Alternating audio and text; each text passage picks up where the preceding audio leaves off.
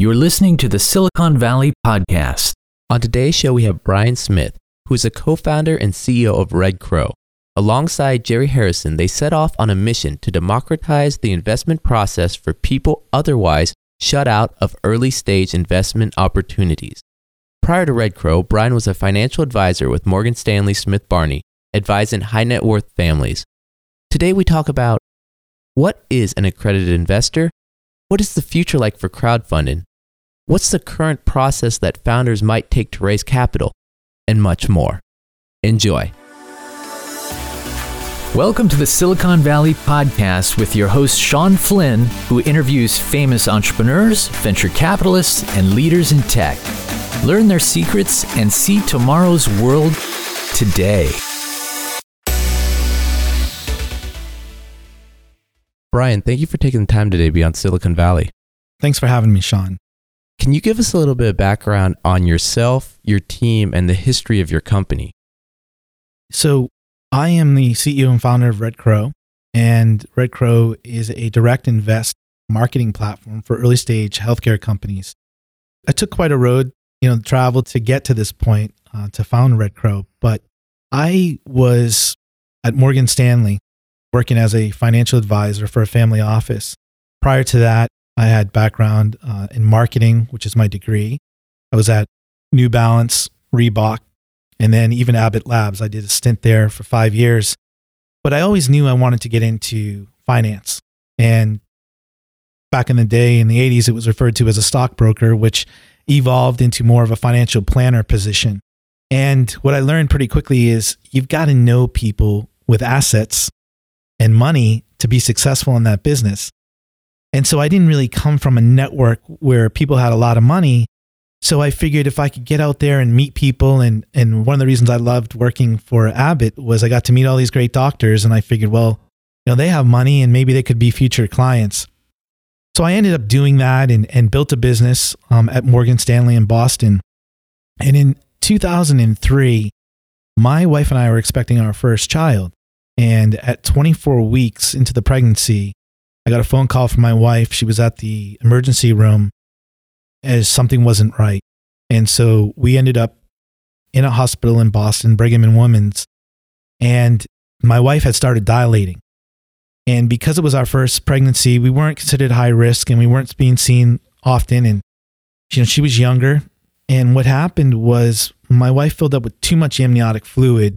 So it made her body think she was much further along than she actually was. And she started to dilate. So we were too early. We were at 24 weeks. And I'll never forget being in the hospital in the middle of the night and her water broke. And the chief of newborn medicine at Brigham and Women's, Dr. Steve Ringer, I remember he pulled me aside and he said, "This isn't looking good. And even if she's alive, we don't know that we can keep her alive because we weren't able to administer steroids." So we had a little girl, Juliana, who was born in the middle of the night, 1 pound, 4 ounces. And several hours later, we lost her. She couldn't breathe on her own. So pretty traumatic. I mean, I come from a very large family, over 30 cousins and lots of aunts and uncles, and never experienced anything like that. But what I did after going through something like that was I got very involved with the March of Dimes and a lot of different organizations that were making labor and delivery safe. That was my way of coping with such a loss like that. And along the way, it just happened very organically. I ended up with clients at Morgan Stanley that were doctors. And one of them happened to be Dr. John Davis, who's the chief of newborn medicine at Tufts in Boston.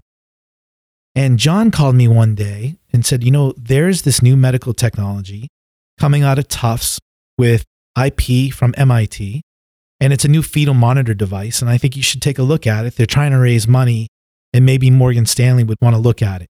So I got really excited, went and met with the team actually at Tufts. And I said, I'm going to take this back and see what I can do. Either Morgan Stanley can invest in it or I can bring it to my clients. And what I quickly learned was it was way too early for Morgan Stanley's investment bank. And then my branch manager made it very clear that I could not represent the investment to my clients because it was not a Morgan Stanley investment. And you see the logic there. It's a high-risk investment. Morgan Stanley didn't give it its blessing. If something were to go wrong and I put one of my clients in it, then it could fall back on Morgan Stanley. Like, well, he's a Morgan Stanley advisor who advised me to do it. So I realized pretty quickly why I couldn't represent it, but it just felt like too great of an opportunity and they wanted me to help them. And I think what happened was after going through my personal experience, I felt like there needed to be some more for me.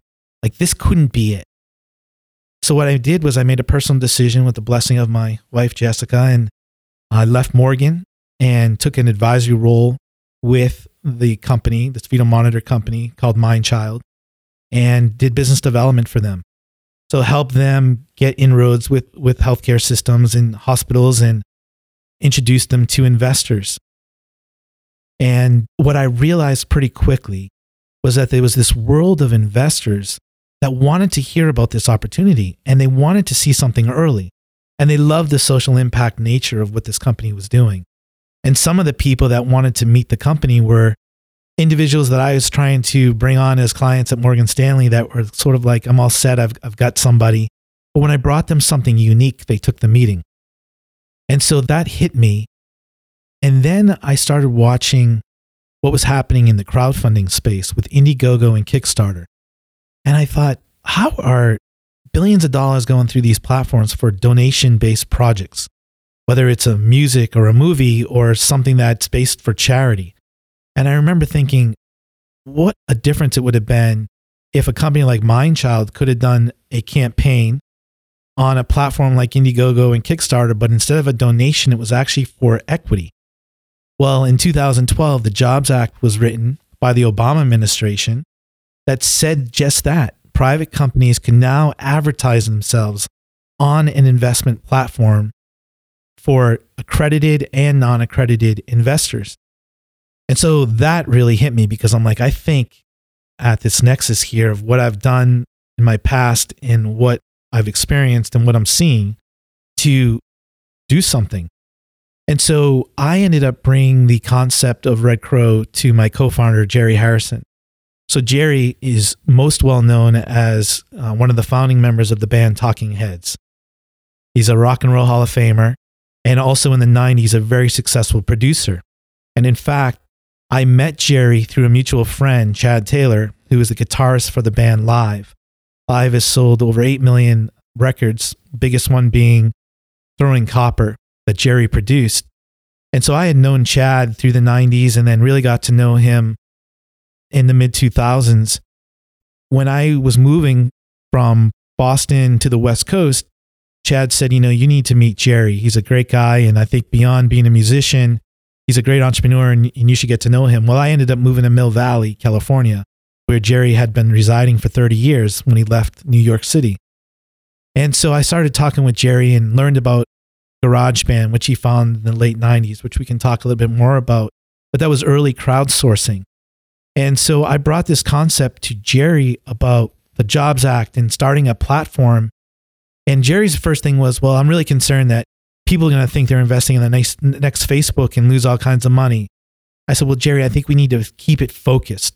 Let's make sure these companies are making a social impact, but let's pick a niche that we can help get support from the vetting process by the time these companies go live on the platform. So Jerry had brought in Amanda Welsh in the early days, helping us kind of wireframe the platform. And she brought in her husband, who was connected to a development team in the city. And it kind of all just came together to the very point where we've had Aislinn Harrison, who's Jerry's daughter, come in actually assisting me in the early days. And now she's our chief of staff and creative director and does so much on the marketing side of our platform. We have Dr. Oren Charis, who's our managing director, and he deals directly with these healthcare companies and can talk the talk and has created this amazing advisory team. So it's come together quickly over the last 3 years, and the space is moving fast. When you say the segment is moving fast, can you talk a little bit more about that? Yes, it's just now I feel that investors and entrepreneurs that are out raising money are realizing that equity crowdsourcing is an alternative way to go for raising money. We're even connecting with companies that don't want the VC money yet because they're too early. They don't want to be diluted, or maybe they just don't want it, period. So what else can we do to put ourselves out there? We've tapped into a lot of folks that we already know. And so this whole concept of being able to invest directly online is catching on. And I think you're even seeing it happen on the public markets.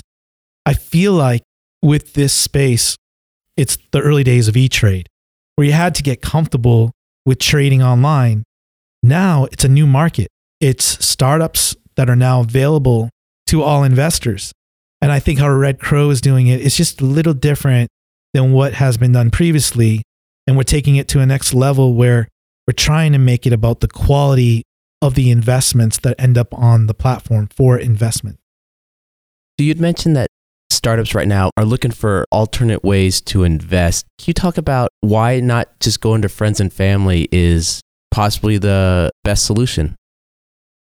I think a lot of companies do. I think it's how you start out. And what oftentimes someone might not realize when they start a company is how much startup cost is involved, from attorneys to papering your subscription agreement to deciding if, and you should, get a graphic designer to put together your pitch deck, get some professional coach. I have to ask, what's a subscription agreement? So your subscription agreement is the offering that you're going to present to an investor. All the terms and the details of the investment. Are you offering common shares? Are you offering preferred shares? Are you offering a safe agreement? I mean, these are all terminologies that could even be new to many entrepreneurs, but you also want to protect yourself and say, okay, well, I only need, $200,000 and my company is valued at X. Well, what if you value your company at $400,000 and you're raising $200,000? You just gave away half your company. So working with somebody to help you with valuation compared to how much you're raising and what makes sense in this raise and how you're going to raise it. A lot of these things come into play when you're starting a company. But then where do you go after you've gone to your friends and family? And listen, friends and family is all relative, right? Some people may have billionaire friends and families. Others may have accredited investors that could put in $10,000 or $25,000. Brian, what is the current definition of an accredited investor? Yeah, absolutely. So an accredited investor today is an individual that makes $200,000 a year. For a household, it's $300,000 a year. And then the spectrum is pretty broad. So it's income based on those levels and then a net worth criteria. And that is $1 million net worth, not including your primary residence.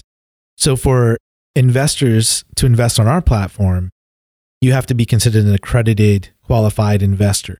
So it's either or. It's one of those two options. And if you've got both, well, great for you too. So that's what it is today. Now, this definition, is it a brand new definition? Is it something is it outdated at all? Should the definition of an accredited investor, in your opinion, be updated or changed in any way? Yeah, so I have a pretty strong opinion on this. And first off, that definition is a very old definition established by the SEC many, many years ago. To update it based on the criteria of income and net worth from when it was originally established, you would be dealing with a much higher income and a much higher net worth that you have to be considered qualified. However, we're trying to get the SEC to go in a different direction. And that is that an accredited investor should be based on more experience that you might have investing. So you may be a professional that's investing in your 401k or in an IRA. That gives you some experience in investing. So you're not somebody who doesn't know anything about investing. Also, one of the arguments has been, let's take, our platform, which is focused on healthcare, that you are in the healthcare community as a doctor, a nurse, you're a patient advocate, you do something within healthcare, that you have some knowledge on this industry. And so therefore, you're making an investment that's coming with some knowledge, some education, and therefore you could be considered an accredited investor just based on the type of investment you're looking to make. So we're seeing a lot of this coming up. There's actually a bill that I believe it passed the House and it's now going to the Senate to see if they can adjust what an accredited investor is. And I think that becomes a game changer for this equity crowdfunding. I go back to my days in wealth management, and what often we would see is individuals falling right underneath the accredited status. So they don't have $1 million liquid net worth. Maybe they have 800,000. And I had clients that were working in New Hampshire, let's say, and they were making 175,000 a year, which is a good living in a state that doesn't have high tax and the cost of living is lower. And yet they still couldn't invest because they didn't meet that criteria. So you take that example and now think about an individual making $200,000 a year in San Francisco, and yet they're riddled with debt. There's nothing stopping them from investing as much as they want, and yet they are in a least favorable position compared to the individual who might fall short of some of those criteria and continue to grow their wealth. Now, are there any other laws that if you had the chance that you might change for crowdfunding in general, or laws that entrepreneurs should know about? Yeah, and it's one of the reasons we are not currently doing non-accredited investing. So when the Jobs Act was created, we had Regulation CF, which allowed for non-accredited investors to invest in early stage companies. And we got really excited about that, both Jerry and I. I mean, we saw that as a way to democratize how investors get to invest and how companies raise money early. One of the challenges in our industry dealing with high-level healthcare companies and a lot of seasoned CEOs who use experienced attorneys to begin their companies is both CEOs and attorneys have seen the nightmare that can happen with a lot of individuals on the cap table. Can you talk about what a cap table is? Sure. So your cap table is made up of all your investors. So you may be a company that's raising $1 million and maybe you have 5 qualified investors and then they take out the entire round. And so that's a manageable cap table. You've got those 5 investors. What is often being seen in regulation crowdfunding is potentially 100 or 200 investors. And that gets scary for future investors like venture capitalists when they're looking at a cap table and they're thinking they've got all these small investors. How do we manage this? And this could be a problem for us. So one of the things that the accredited investors are able to do, so the companies on our platform, they can form an SPV with accredited investors. And an SPV is a single purpose vehicle. And it's basically a pool of investors in one entity that invest into a company. And that one entity sits on the cap table. So the cap table may have you, me, and then this SPV, and the SPV may have 25 individuals in it. But the 25 individuals don't sit on the cap table, the SPV does. And that special purpose vehicle is managed by somebody, and so they represent those individuals on the cap table. Well, when the Jobs Act was written for Regulation CF and non-accredited investors, they did not allow for SPVs. So the good news is they allowed every individual to invest directly into the company and own that company's stock. But the bad news is for non-accredited investors, the criteria and the limits or the maximums are set pretty low. So if you're trying to raise $1 million, you're going to be limited to how many investors you can take because they're such small investments, or you end up taking a bunch and your cap table's crowded. And then the last piece I would say for Regulation CF companies, so companies that are trying to raise money using non-accredited investors, you can only raise up to $1 million in 12 months. And that's an issue. Most of the companies we're seeing, they're in their late stage seed or early A. And in healthcare, you're talking $1.5 million to $5 million. So right away, it's not attractive to them. How else are entrepreneurs raising money? Well, we can go back to the broker-dealer model. So they can engage a broker-dealer, but most broker-dealers I know, they want it to be worth their time. So it's a significant amount of money that they're willing to engage. And they'll take a percentage of the money that you've raised. What you always want to do is go to the FINRA or the SEC websites and look at brokercheck.com. And then you can see to make sure that this is a compliant broker-dealer, that their licenses are all intact. And then, of course, you can hire an investment bank. And a lot of investment banks, they're going to take a pretty large retainer. And there's no guarantee that you're going to be able to raise money from an investment bank. They're going to help you put together a plan and a pitch, and they'll go out and try to sell it. So again, if you're looking to work with an investment bank, well, you probably want to engage one that has a good reputation, or you could talk to somebody that's worked with them. And then, of course, you're just out there on your own trying to raise money, right? As a founder trying to build a company, you're also got another full-time job, which is raising money. So I have heard of individuals that will help find money for companies that aren't investment bankers, that are just people that say, hey, I know a lot of high net worth individuals. They're all accredited investors. I'll make some introductions for you, but I'd like a percentage. What happens in situations like that? I mean, they're accredited investors that they're working with, but there is still that middleman accepting a commission. Does that have any issues or problems that these companies might face later? Yeah, this is a very important point that you're bringing up, and may even be a great future guest for you on the podcast is an SEC attorney or somebody from the SEC. I don't want to speak in their language, but here's what we do know. That scenario you just laid out is illegal.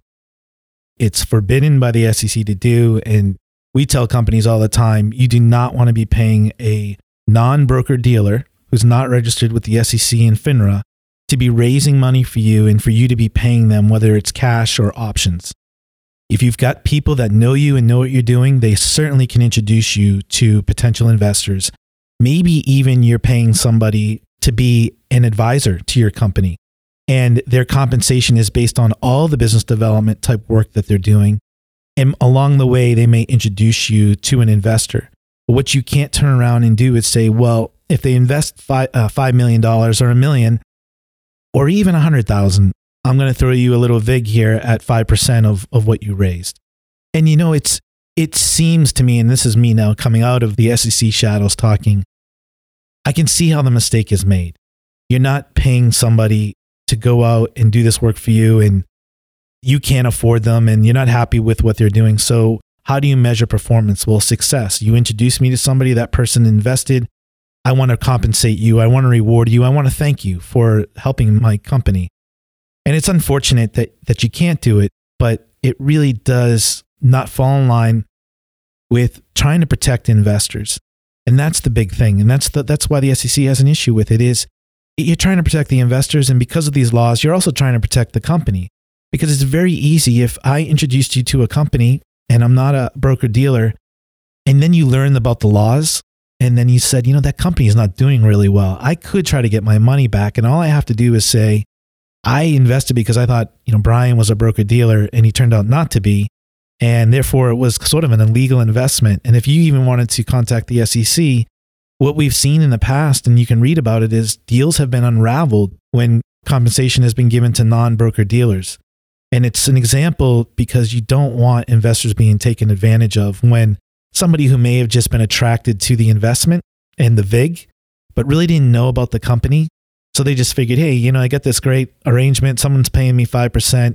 You should take a look at it. They invest and then you make the 5%, but you really didn't know what you were recommending. And broker dealers are obligated to understand the investments that they're recommending to people. I mean, that's their job.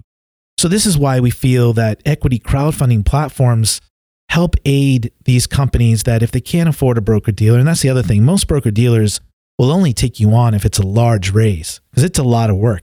So if I'm out trying to raise money and my compensation is 5% of my raise, I'd rather go represent a $50 million investment than somebody who's trying to raise $700,000.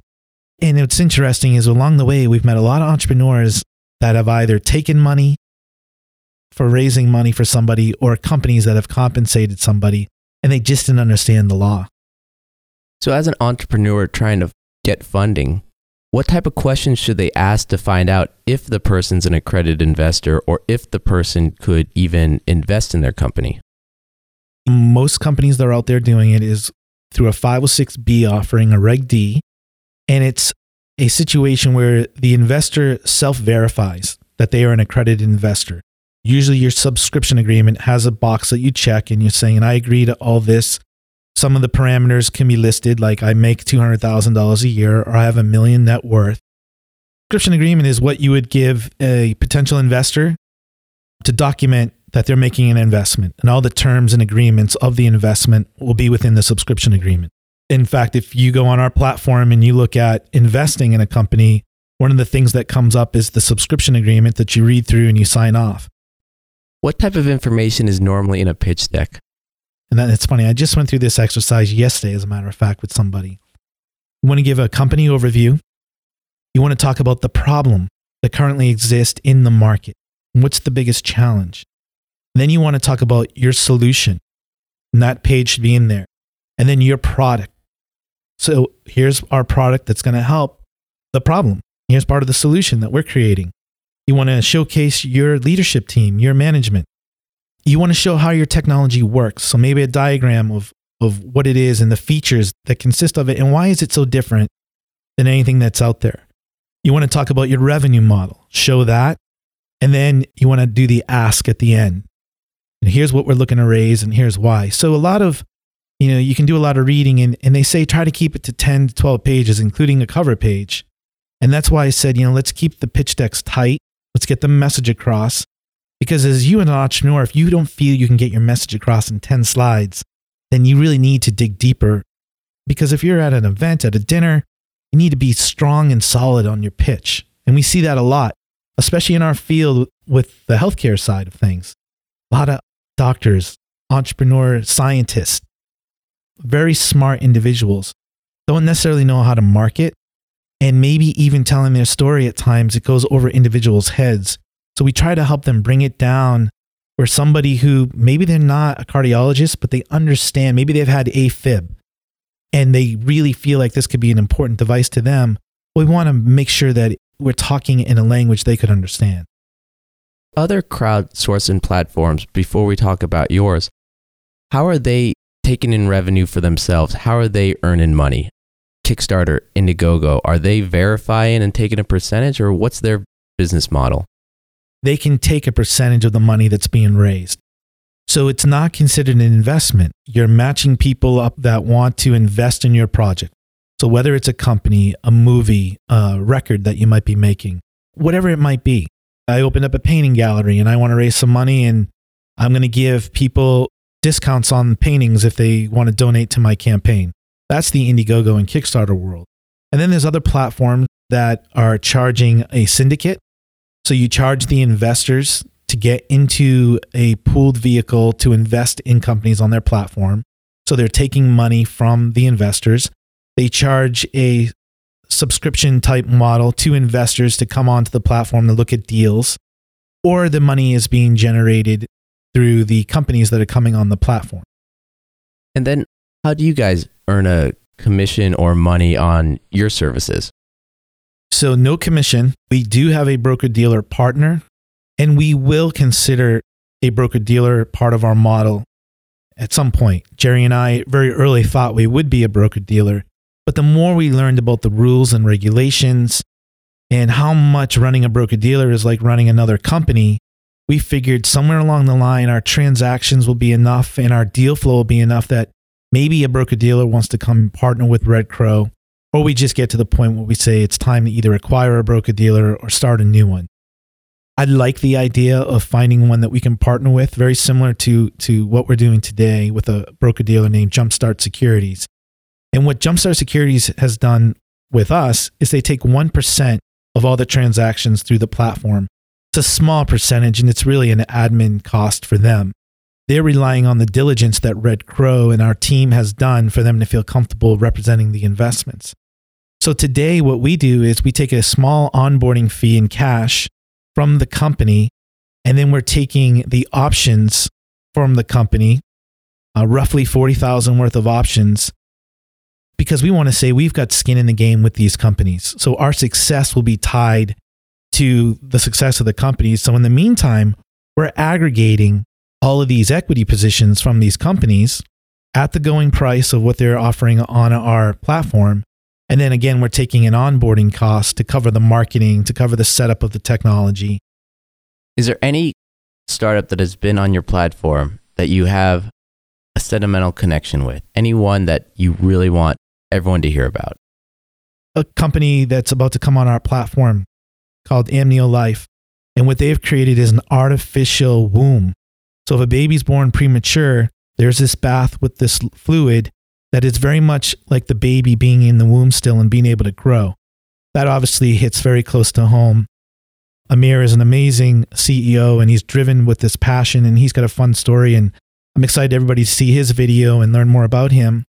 And then, I love Heartbeam, which is on the platform. This is revolutionary to have a card that you can carry with you that's more than what an Apple Watch can do today with a 1-lead ECG or even a 2-lead. To have a 12-lead that's portable, that's a game changer, because a lot of times what can happen is you can have a cardiac event, but by the time you get to the emergency room and they hook you up to the 12 leads, the event may be over and they can't pick that something that happened other than maybe there was some damage. And what is the future for Redcrow? What's going to happen in the next few years? I believe that the future for Redcrow is we'll end up either partnering with a large financial organization that realizes a couple things. The alternative investment space is growing. It's being sought after by the clients. We have this millennial boom happening right now and this amazing transfer of wealth from baby boomers to millennials. And millennials are looking for social impact type investments. They're okay with patient capital, letting it go to work. And if you're not a Morgan Stanley or a Goldman Sachs that's offering these type of investments outside of funds, what's going to happen is, I believe, and they're starting to see it, money leaving these firms so they can go into these private investments, because these private investments, thanks to the Jobs Act, are becoming more and more public, as opposed to the past where you either had to go to the right university or know the right people to know that these opportunities even exist. And the idea of this triple bottom line, or in some cases a double bottom line, where I'm making money and doing good at the same time, that's becoming more and more appealing from family offices down to, the smaller investor.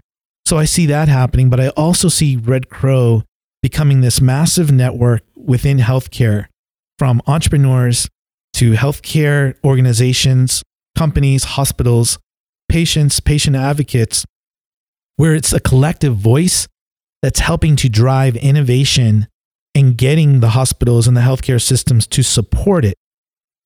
The nice thing that we're also seeing is patients are taking control of their own health more than ever. And I think a lot of this is because of what's happening with the insurance companies. But let's just say I'm an expecting mom and I'm either expecting twins or I have a history of high risk births and I'm pregnant. And we saw this really cool company that was on our platform called Angel Eyes. Angel Eyes is a camera that sits in the NICU. So when the baby's born premature and has to stay in the hospital, and when mom and dad are released and they have to either stay in a hotel or go back to their homes, one of the most nerve-wracking things that could ever happen, because I've been through it, is my baby okay? And I can't be there. So you're always calling the NICU nurses to get an update. Well, what Angel Eye provides is real-time video of your baby in their NICU, and you can see the baby, whether it's on your phone or on your iPad. And it's something that makes such a difference for that parent.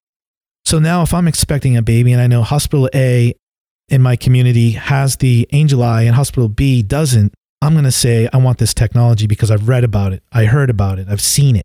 And we're seeing more and more of that. It's like the healthcare systems have to bring in these technologies if they're going to compete with other area hospitals. And Brian, is there anything else you want our audience to know before we wrap up for today? I would just say a couple things. I would say we always put on our site, invest in what you know, and knowledge is meaning. I think if you do feel like you have an experience in a certain field, healthcare or something else, these are great opportunities to be looking at and to support an early stage company. I think it gives you ownership in a company, unlike a public stock could give you. And if you're experienced in something that you are knowledgeable about, more often than not, it's probably a good investment for you to consider, but also you could bring value to that company or to that entrepreneur. And I think a lot of times we talk to entrepreneurs, they want the investment, but they join our platform for the community and for the feedback. And how can maybe even someone help me get a pilot program? Never mind just the investment. So I would say that. And then on the flip side, I would say, just know these are high risk investments, that you may be excited about something. Maybe you make an investment that's early, even though you might want to make a bigger investment, and see how it goes. Maybe they hit a milestone and then you put more in. But I do think this is the future. I would ask, how are these companies being vetted and curated that are on the platform? And then most importantly, do your own vetting as well. Talk to the entrepreneur. I mean, we love it when we see an investment come through the platform overnight, and even the CEO is like, I didn't even talk to that person and they made an investment. Well, that's great. They must have felt comfortable and they believed in you. But there's nothing wrong either with, I like what I'm seeing, but I want to go a step further and talk to the CEO. Thank you for listening to the Silicon Valley Podcast. To access our resources, visit us at thesiliconvalleypodcast.com and follow our host on Twitter, Facebook, and LinkedIn at Sean Flynn SV. This show is for entertainment purposes only and is licensed by the Investors Podcast Network. Before making any decisions, consult a professional.